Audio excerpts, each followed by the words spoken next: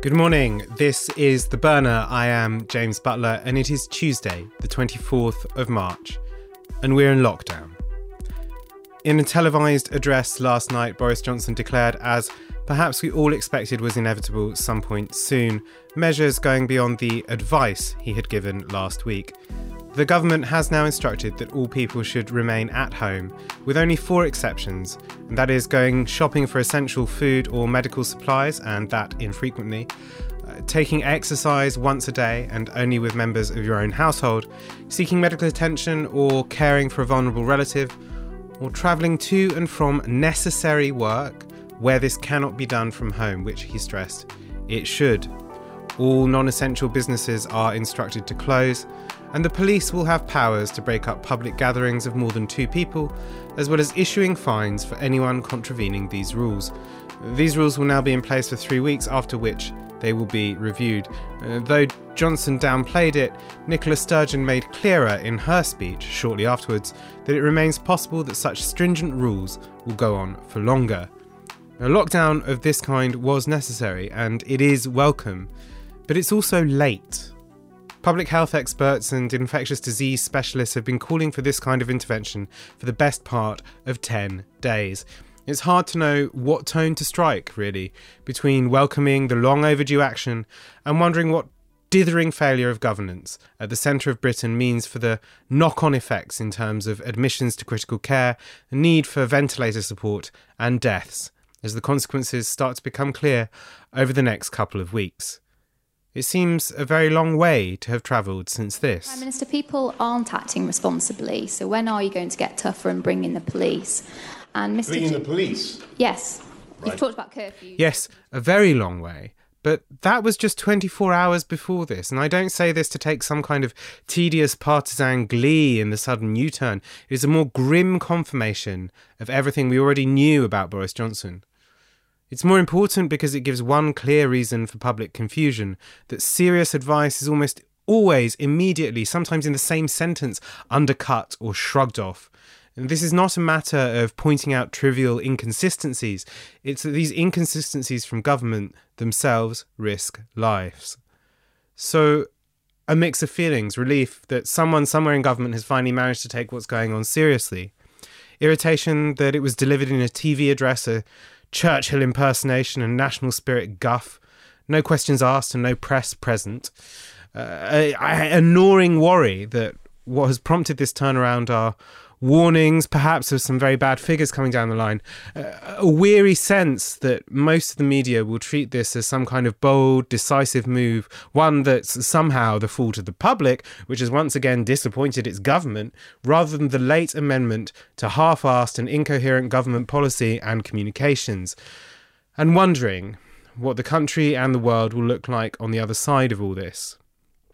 Naturally, though, there are immediate questions. What's really essential work? How serious and wide is the category of non-essential? How will it be enforced? And what's missing? Really, of course, enforcement on a social scale like this requires, frankly, the mass of people to be on board, unless, of course, you produced a policeman for each individual. That's not a plausible policy, though it is one that seems sometimes appealing to the right wing of the Labour Party. No, it requires that there be mass buy-in, which in turn requires mass credibility and clarity from government. It's hard not to think that the last few days have squandered that in some degree, though I think it's probably equally important to push back and say, in fact, there's a sizable chunk of the country who have taken this crisis and social distancing, frankly, more seriously than the government has appeared to take it itself. How far that mass buy-in goes is the real question. It is startling, but the government appears not to have mounted any serious digital or mass media advertising or mass messaging. That, I think, is going to have to change now. All those questions which trouble us at times like this, about faith in politics, in government, in expertise, they all float around this too. A £30 fine and some hotspot policing won't do it alone. But there are also obvious questions about what's not there on regulation of public transport or the need for social distancing in supermarkets and the like. Those measures pale, those questions pale, though, next to what is increasingly a glaring economic worry. And that question is really now a public health matter. How can you expect people to stay home and follow the rules if they can't financially support themselves? Now, this point is obvious, perhaps, but members of this government have historically believed that money incentivises. It's why they cut welfare and social security measures to the bone. If that logic is true, how can there be any justification for the reluctance to support renters or the self-employed? And most clearly, how can sick pay remain at the paltry level it's currently set at if we really want to support sick people in industries still active not to go in and spread the virus? That itself is not to mention offering debt and looming redundancy in front of the greater economic turbulence and convulsion which is now barreling down at us across the globe. Look, for me, it comes down to this. Income protection for all is a public health measure. No matter how many powers you give to the police, you cannot just do it by force. Now, those of you who caught yesterday's burner will remember Rosa's update from lockdown in Italy. She's kindly agreed to do an AMA for us and ask me anything about life on lockdown. So pop through those questions to me or on the hashtag #TheBurner and we'll bring that to you very soon. Now, yesterday the coronavirus bill made its way through the Commons and will today wend its way through the Lords as it goes to become law. The bill is huge. It's 329 pages long and no, I haven't read the whole bloody thing. It's also a very quickly drafted piece of law. It contains extensive emergency provisions to allow the government to make orders across society, ranging as widely as relaxation of rules on investigatory powers to requisitioning business spaces for the storage of dead bodies. There will doubtless be new police powers added, perhaps in a friendly amendment in the Lords to enforce the lockdown. Matt Hancock, the Health Secretary, underlined yesterday, and I think this is important, that the government expects and hopes not to have to use many of these powers. Some of them you might expect, stronger powers to force business closures and penalise businesses which flout the law, as well as powers to enforce social distancing and impose curfews.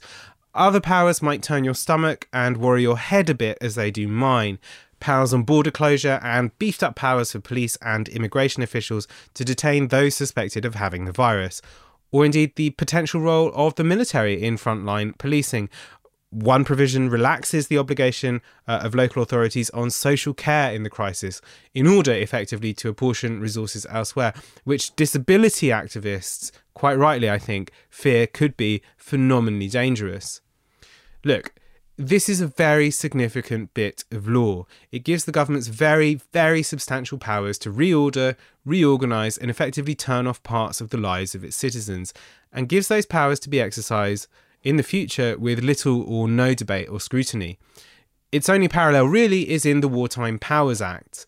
There is basically no part of life that it doesn't touch on, at least in potential. As I said, it was also very hastily drafted. In fact, the first published version of the bill still had the automated email signature block included in one of its clauses. As it was introduced, it was intended that such powers should run for 2 years.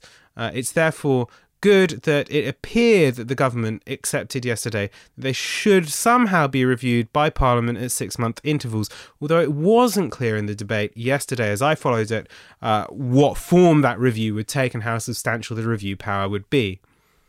But so what, you might say? Aren't you always the one banging on about how the state can do things private entities can't? Didn't you want vast emergency action? Yes, and by the way, one day, very likely in our lifetimes, we will need a bill, different but similarly extensive, to deal with the consequences of climate change. But that's to one side for now. Everyone accepts that in such a crisis the government needs powers to deal with the emergency. What exercises me a bit is that such powers are sticky.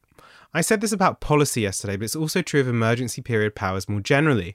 As in the case of the war powers in the 20th century, many of them hung around for a long time. For some measures, that's fine. It's now suddenly possible for women to be prescribed the morning after pill from home to be taken at home, long overdue, and that, thankfully, is unlikely ever to shift back. But how far and for how long should we expect, say, policing powers or border closure powers to stick around?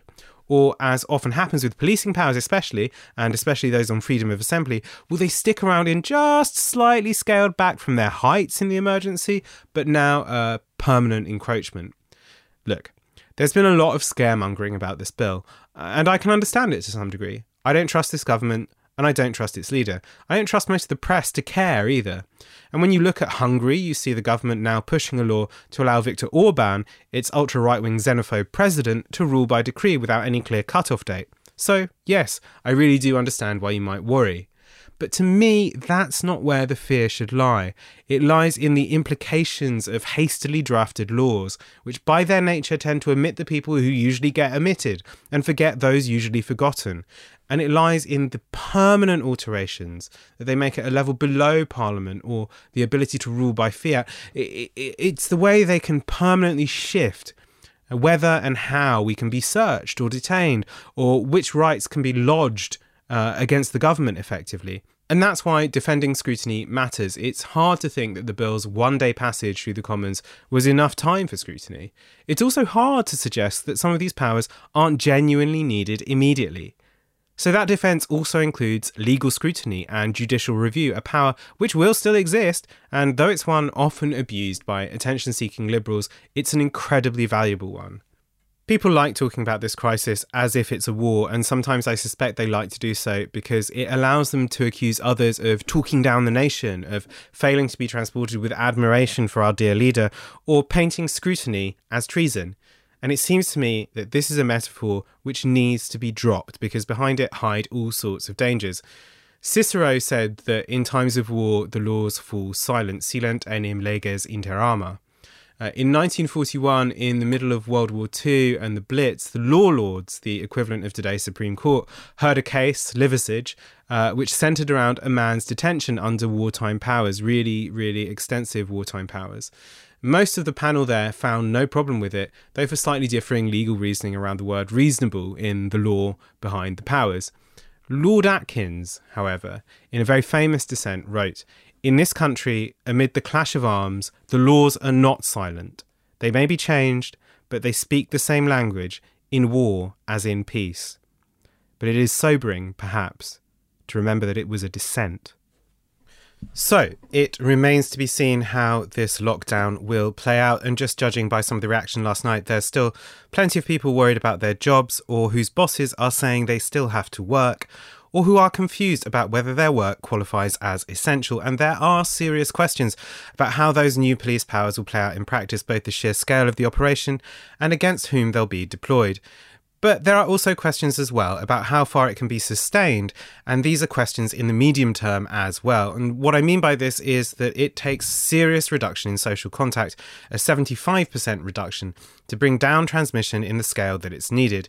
It also takes time, weeks of serious lockdown, until we see whether there's a serious levelling off of cases. And we all know that governments are worried about what happens when restrictions are lifted, if cases then rise again. And for all the optimistic chat about vaccines, they seem a long way off. So what happens if we head towards summer and the need for restrictions is still significant? And what does that do to the economy over the next few months? Those are questions which are really exercising people in power at the moment. And we'll bring you more thinking on that this week. But how are we going to use our time in lockdown? How will we socialise? How will we organise politically? And how will we think about how to act? One organisation on the left has been thinking about just that.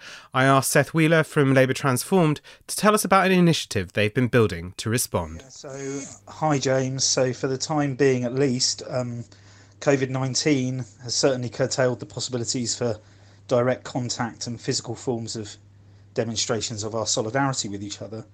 That in the very recent past, less than a week ago, we could meet or were met through, face-to-face meetings where we got together and exchanged information and campaigning ideas, or, whether these were demonstrations, pickets and protests and what have you.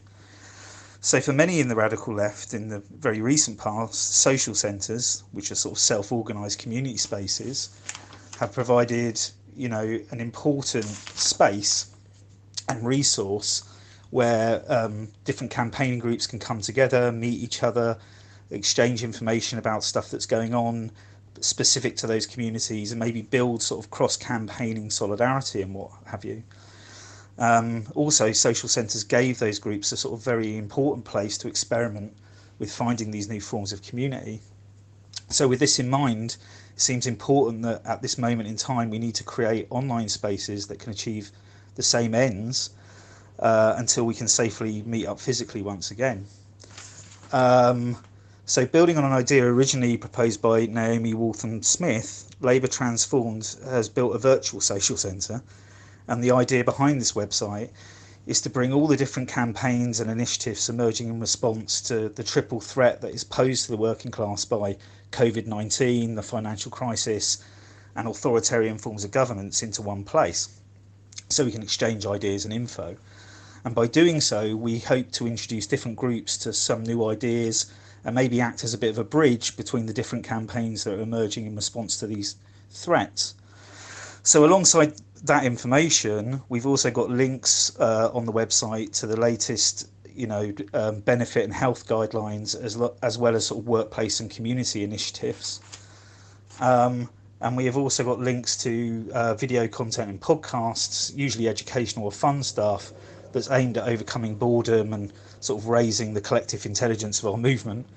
And importantly, we've also built an online chat forum as a sort of place to overcome social isolation, to sort of bring different people together, socialise, meet friends, and to make some plans. So if people want to head over and check it out, they can find it at the virtualsocialcentre.org.uk. And we hope to see some comrades there soon. Love and solidarity to everyone. So that sounds like something you should check out today. You might be stuck on your arse on the sofa, but now's the time to grow virtual solidarity across the nation. Our headlines today: Lockdown Britain, national lockdown, end of freedom, says The Telegraph, which contains whinging about people being allowed to go to their second homes and so on. No surprises there, really. But other stories are maybe more interesting in telling. Mike Ashley, the lugubrious and repellent boss of Sports Direct, exploiter-in-chief and huge fan of 0 hours contracts, says he's going to try to keep his stores open under a creative interpretation of essential business. I can't tell you what I think of Mike Ashley in a public broadcast, other than to say I think it's about time the government dropped a regulatory house on him. Details that the promise of support for renters and the ban on eviction, it actually turns out to be an extension to the standard Section 21 eviction notice from 2 months to 3 months. An insult? No, just the Conservative Party. A glance over at the United States reminds us that an ocean truly does separate us, as conversation among its press, commentators and politicians turns to saving the economy, by which they don't mean saving the people who work in the economy, but stock prices and share values. Much, much more on the economic questions tomorrow, but just this thought to end. If there is a conflict, if your economic system is inimical to preserving human life, maybe it's not the idea of preserving human life that's the problem. Just a thought. Ahead of us today, the coronavirus bill goes to the Lords. Rishi Sunak delivers what's going to feel like his third budget in a week in the Commons, and that will be one to watch closely. Will he take any of the measures that he needs to? I'm pleased to say we now have a feed for The Burner on iTunes, as well as SoundCloud, Stitcher, Spotify, and so on. So do pop over there and subscribe if you'd like. Again, as we go on producing this briefing, I will need to hear from you. We've got stuff coming on mutual aid, the economy and the NHS, but please write to me with your questions, including those questions for Rosa about lockdown in Italy. That's james@novaramedia.com, and your thoughts on what you'd like to hear about. Or tweet me on the hashtag #TheBurner. We're going to be here for a while. That's it. Stay home, wash your hands, don't be a prick, get in touch with your local mutual aid group. That's it. This is The Burner. I'm James Butler, and I'll see you tomorrow. Bye-bye. This broadcast is brought to you by Novara Media. Go to novaramedia.com/support.